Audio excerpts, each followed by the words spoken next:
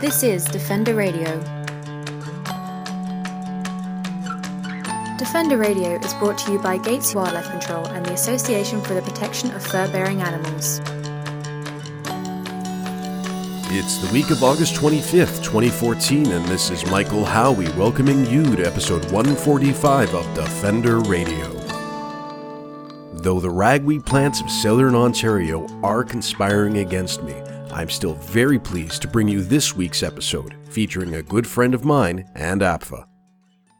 You may know Dr. Heidi Perryman as the Beaver Believer from Martinez, California, or the Defender who hosts the MartinezBeavers.org Worth a Damn website and podcast series. But between her evenings of working with municipalities, landowners, and the general public on beaver protection, she's a successful clinical psychologist. As animal advocates, we often feel frustrated, despondent, and outright angry at the world around us, and that's a healthy, normal response. But sometimes those feelings can overwhelm us and influence our ability to help wildlife as well as being happy, healthy individuals. Dr. Perryman joined Defender Radio for a unique conversation on these emotions, what they mean to us, and how we can manage them in our day-to-day lives as advocates. Advocates, in particular, in our business of animal advocacy, we're typically very compassionate and passionate people, and a lot of what we see can be pretty horrific, particularly on the trapping issue, hunting issues, things like that. And I think that the best place to start is with the concept of, or the question as to why, when we see this stuff, there seems to be such a surge of anger from people. Either side of the debate, people who are for it or against it, there's just this anger that comes out. What does that stem from? Well, I think people feel angry that something is wrong, and they feel righteously wanting to protect it. And people who are on the pro side of the no trapping debate are angry that the animal has been injured and angry that sort of our humanity has been injured in a sense. And I think people on the other side of that debate, trapping is necessary or you're too upset about this for no reason, I think they're angry because we're pointing out the uncomfortable truth that they're living with all the time. And so basically they don't want to be have their attention reminded of this, and they're angry at people for pointing it out.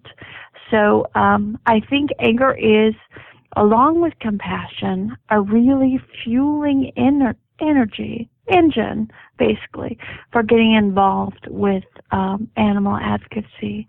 And I think it drives a lot of advocates. And in fact, it's the only thing that drives us and sustains us.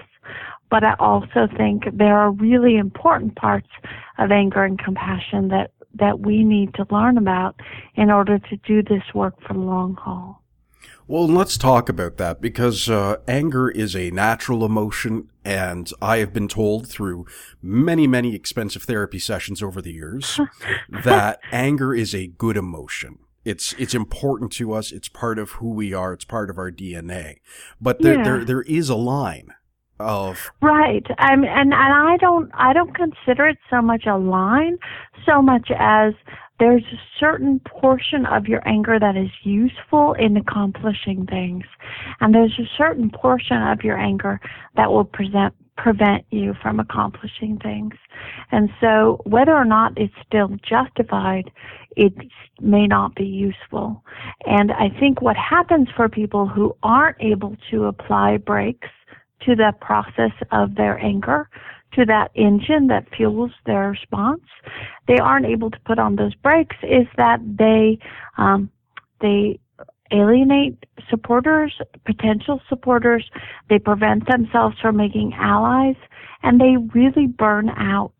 I mean, I think that not being able to stop yourself from having compassion can make you burn out and not able to do this work for the long haul. And it really is a marathon. It's not a sprint. Well, and then how do we identify then? And that's, I think, maybe the ultimate question is most people will recognize that anger can take control of you rather than you taking control of anger. So how do we recognize if we're at the point where the anger is becoming too much, where the compassion is overwhelming? Yeah, well, I mean, I think that is a daily challenge, to be honest, and it's not a simple answer. My time, I got involved in this really by accident when I was on the Beaver subcommittee, and my time on that subcommittee was actually the most complicated job of my entire adult life, which is I had to decide every moment of every meeting whether or not to make friends or to make a fuss. And the way I decided, I knew would determine the fate of our beavers. And so it was really sort of a life or death experience, not my life or death, but it was really important to me. And I have tremendous respect for people who make that decision every day. It is not an easy decision, and it requires tremendous self-examination and commitment. So moving forward with that thoughts, this is something that I'll get in debates with people over, is when to be angry and when to be quiet. And I often refer myself to the old adage of, it's better to stay quiet and let people think you a fool than open your mouth and prove it, which a paraphrase, but of that ilk. And my time in a newspaper, I had to know, how much time can I put into dealing with this letter to the editor or this complaint? Right. And that's a lot of people feel that you have to be full on all the time and constantly respond to debates and constantly be standing in defense of what you believe. Right. But is there a time where you need to be able to take a breath and perhaps not compromise, but recognize we have to take this one step at a time? Right, absolutely. And that you're thinking of, always in your mind of your ultimate goal, like what's the place you want to get to, and then look at all the stops along the way. And most of us are not going to ever see the finish line, but we all have an essential role to play in getting there. And so really being able to tolerate compromises that aren't what you want, but will get you closer to that ultimate goal, I think is a tremendous step, and it's very hard for us to do. I mean, I was very frustrated. I really wanted, the beavers protected and the whole situation wrapped up. I wanted the town to be, I wanted a billboard in town protecting them. I really wanted what I wanted, and that was never going to be possible. And so what I needed to be able to do is to focus on those key players who I knew could be switched. I could just see it, that if I had enough information to them, they would turn. And I just needed to find out how to get information to them, the right information, not too passionate, not too inflamed. It was really challenging. It took every single bit of skill as a psychologist or as a beaver advocate that I had. And I think that's why this work is really interesting, and also why it is a lifelong journey. I mean, I've seen that quote many times from Brock Evans, endless pressure, endlessly applied, and I think it's absolutely true. But I remember a scene from the Ken Burns documentary about John Muir finally getting Roosevelt up into Yosemite. And actually he has succeeded in getting Yosemite to be a national park, and he had succeeded in so many things. He had achieved everything he wanted. And he got Roosevelt to sneak away with him and camp in the redwood trees, which is amazing. You get a president to go camping with you.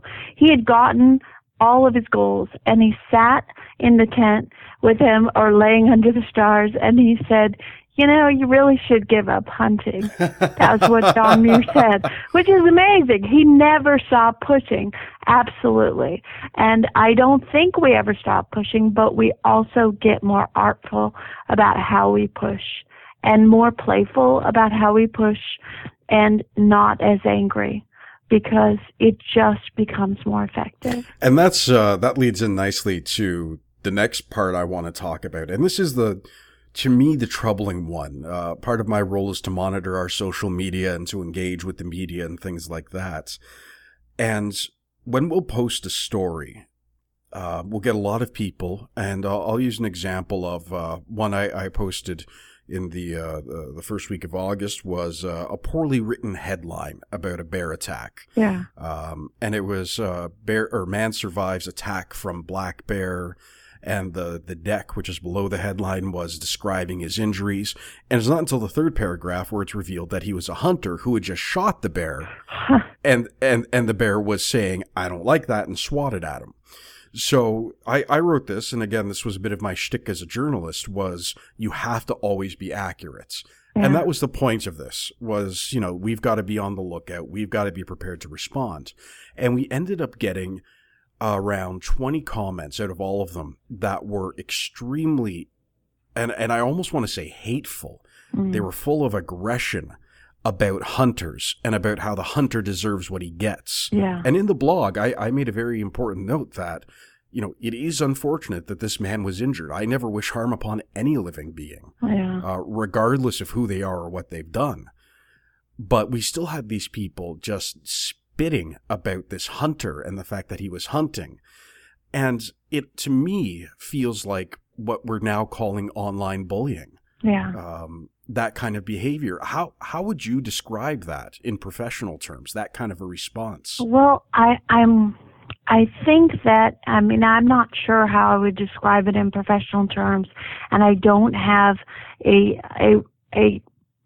glib response to that, but I do have kind of a thought that, there are what I would call kind of resting injuries in people that things provoke, things trigger, right? And the story of a hunter or the story of that can certainly trigger a response, and certainly even animal protection people can trigger hunters. You see them all the time, and I'm not using a pun when I say the word trigger.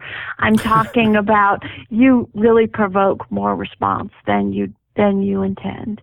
And what I think is that I think it's problematic because it makes us unhearable, and it becomes something that can just be objected to and not considered. So I just feel like what we do when we exercise that really hateful speech, and I really am not guilty of it. I often on the website will say some snark that burns off a little steam, but I realize that what you're doing is you're kind of patching a hole in the boat by using material from the other part of the boat. You're actually creating a leak by making a leak, and the reason I say that is because you're actually depleting the resources of public opinion at the same time that you're trying to engender them.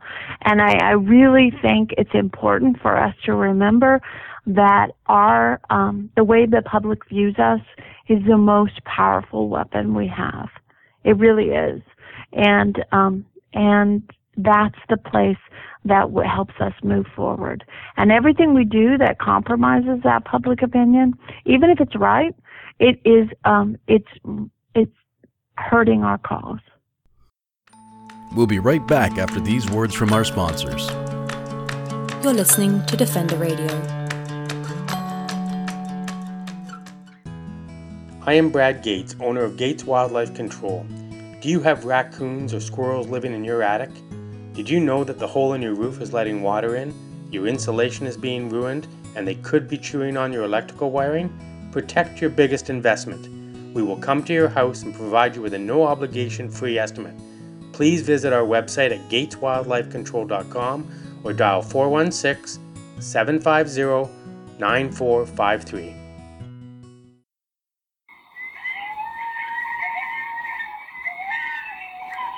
Have you ever heard a coyote sing? Did you know that coyotes are also called North America's song dogs? They communicate through unique howls, yips, and barks. At Coyote Watch Canada, we're committed to fostering peaceful coexistence for communities and their wildlife neighbors by building compassionate wildlife communities, one community at a time. Please visit us at coyotewatchcanada.com for more information and tips about this amazing keystone species. Millions of animals are killed for their fur each year in Canada. You can help stop the cruelty. Join the Association for the Protection of Fur-Bearing Animals today and be the voice for those who can't speak for themselves.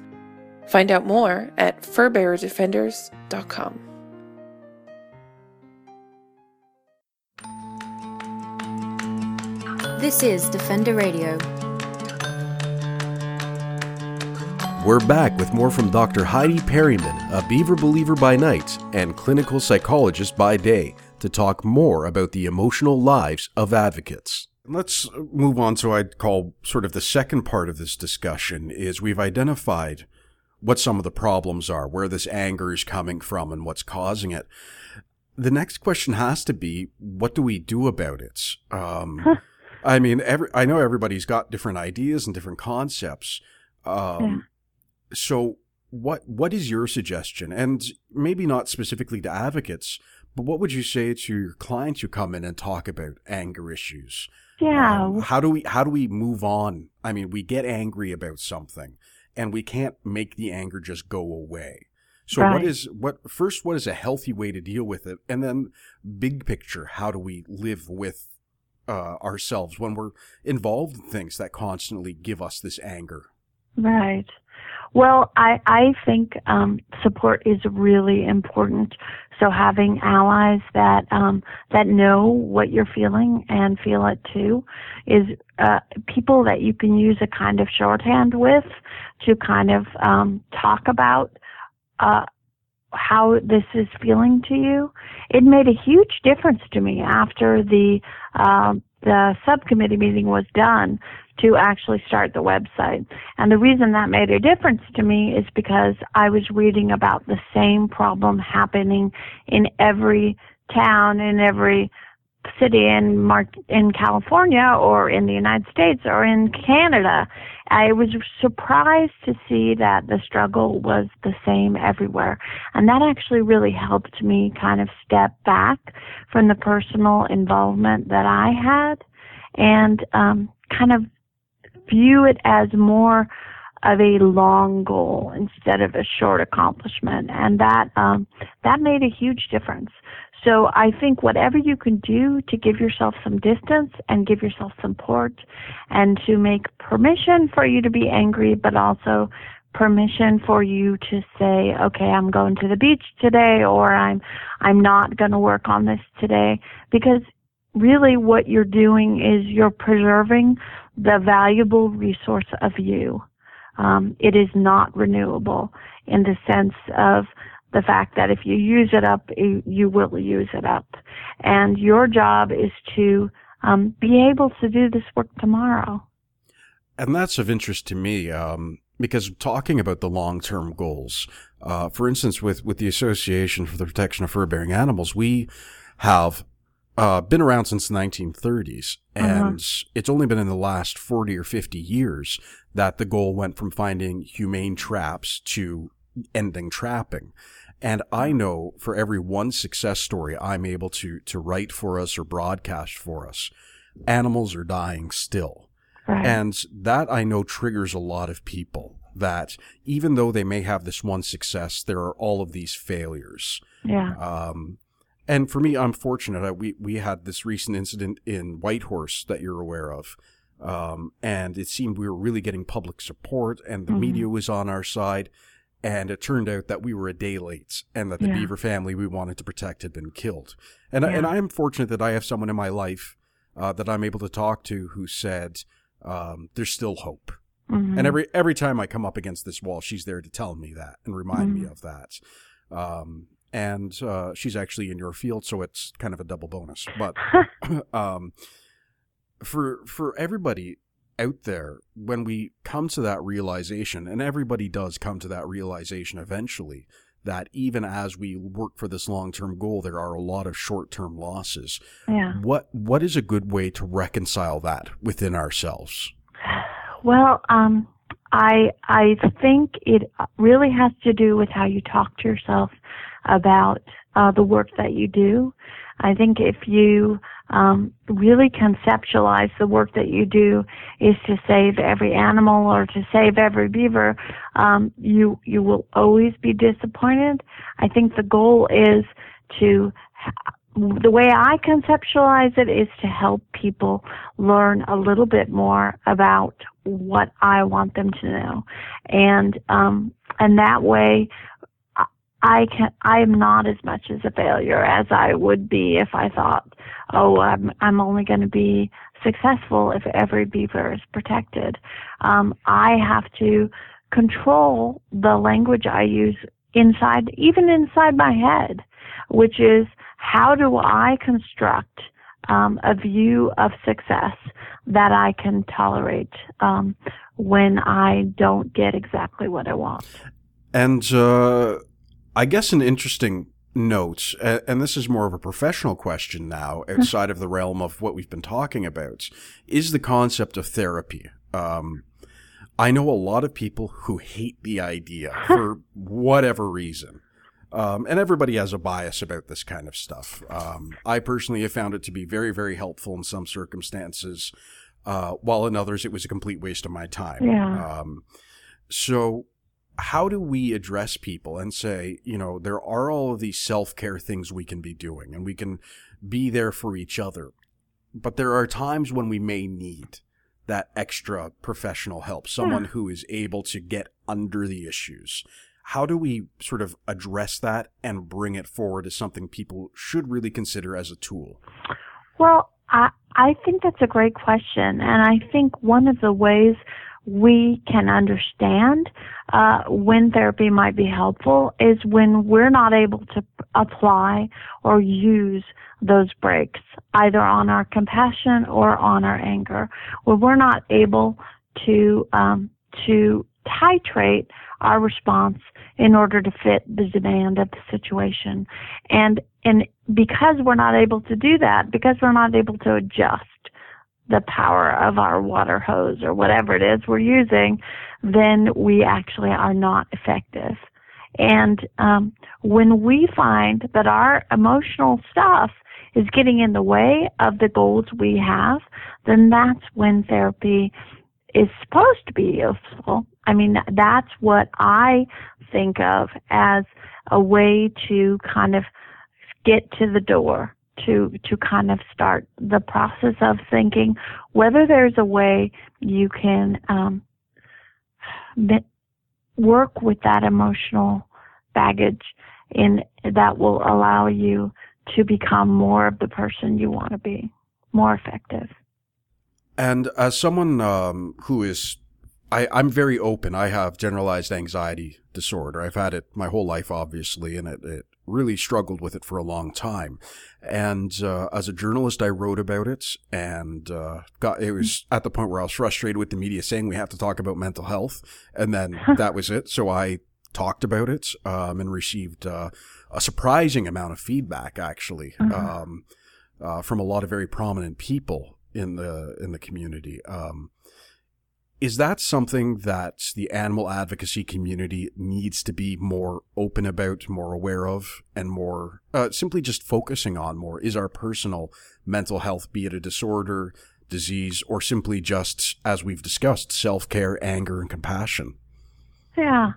Well, I think it's really important to be able to talk about what's going on with you, no matter what the technical term is, and to be able to be recognized and to realize that everybody has struggles they need to wrestle with. And I think that's good for the community. I think it's really good for humans in general. but I also think, that I would say there's probably a limit to how useful it is to us in a larger sense in terms of, like, I just don't want the hunting community to think that all the animal saving people have mental health issues. I really want for us to be able to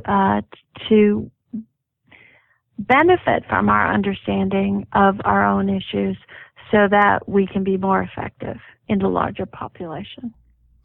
All right. And I don't know if you can answer this or not, but I'm going to ask anyway because I'm just kind of a jerk like that. Is there any kind of mental health statistic or observation when it comes to sort of the one side of animal advocacy, the other side of trapping, hunting, and then that sort of general middle ground? Is there any kind of correlation between mental health or self-awareness or anything like that? That's a really interesting question. So are you asking me that if people who are more aware of the humanity of trapping issues are more human in general? What are you asking me? Well, but not more human, but is there any kind of statistical correlation between self-awareness, which I would include to be topics such as compassion, awareness about mental health issues, introspection, and sort of that global understanding that there are these things out there, than people who are involved in trapping, hunting, and those global issues. And then, of course, the third leg of that would be the people who are just kind of blissfully continuing on in life without awareness. Yeah, just oblivious. Well, I understand the question. I really do. And I have a instinctive answer, but I don't want to say the instinctive answer because I ultimately think that I have to think, and I have met, there are in the world responsible trappers. Not that it's a good idea to trap, but there are in the world people that I meet that trap that have a long-term ability to process information, that are not cruel, that really care about animal issues, and that are knowledgeable. Not that there are handfuls of them, but there are a few. And so I don't, when I look at, say, a book like Three Against the Wilderness, which is a story of, I think it's probably better known in Canada than it is in America, but it's a story of reintroducing beavers into the Canadian wilderness at the turn of the century. I've got a first edition copy of it on my bookshelf right now. Yeah, well, it's a fantastic book.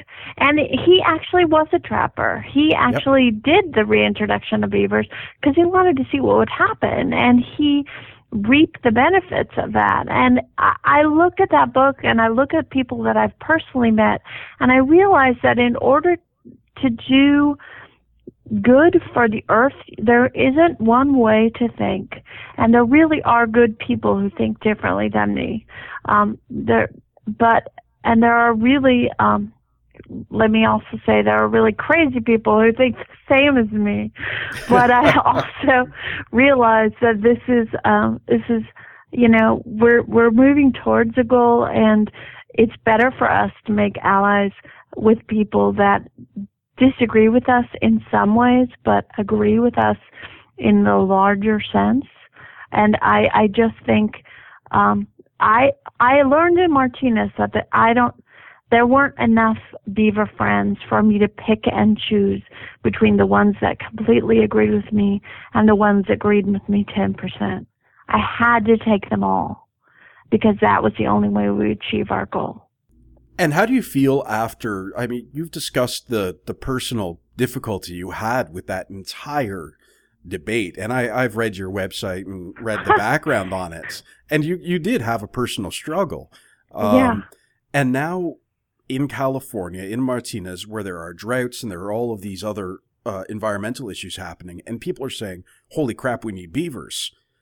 After everything that you went through personally, professionally, and as an advocate, to now be seeing that kind of attitude come forward, Is it a sense of vindication, of relief, of pride?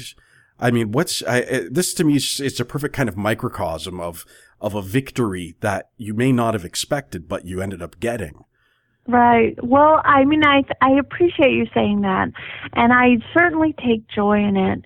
But I also realize what happened in that story with John Muir and Teddy Roosevelt at the night where he said, "Oh, by the way, you shouldn't be trapping anymore or hunting anymore," because no matter how far of a goal you've achieved, I can really see that it could go farther, and it's still frustrating to me that, for example, in California, it's still illegal to relocate beavers, even though there are, 10 states where it is legal and where they use them to reintroduce water.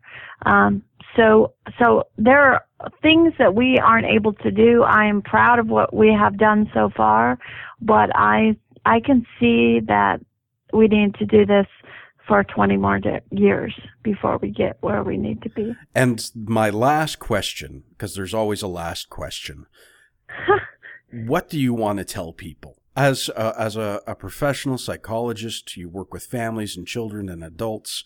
You have struggled as an advocate and had, in my opinion, a fair bit of success. And as an individual, as someone who cares, what's the one thing you want people to walk away after listening to this to know or feel or think about?